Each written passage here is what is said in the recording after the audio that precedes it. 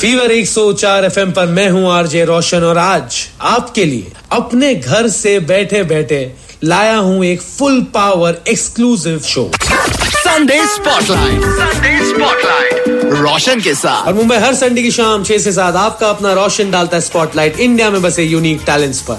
लेकिन मैं अपने स्टूडियो नहीं आ पाया और टैलेंट्स मेरे स्टूडियो नहीं आ पाए, तो मैंने सोचा अपने इंस्टाग्राम फेसबुक पेज पर एक ऐसा सेगमेंट चालू करूं जिसका नाम रखा मैंने #ShoutoutSaturday। और बहुत सारे लोगों ने मुझे भेजे अपनी entries @RJ Roshan SRB Facebook और इंस्टाग्राम पर, और उनमें से कुछ फुल पावर टैलेंट्स को मैं आज यहाँ पर प्ले करूंगा और उन पर डालूंगा स्पॉटलाइट।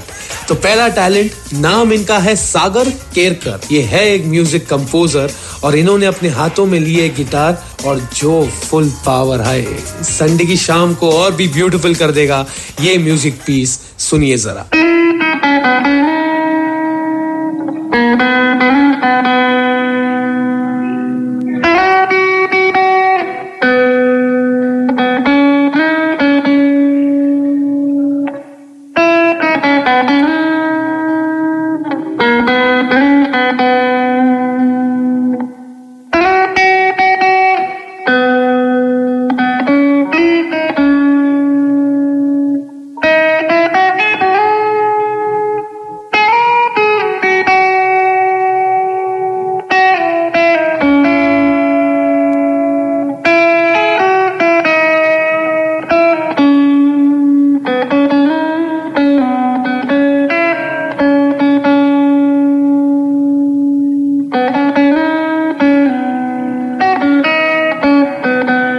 सागर मेरे भाई, यहाँ से घर बैठे बैठे आपके लिए तालियां।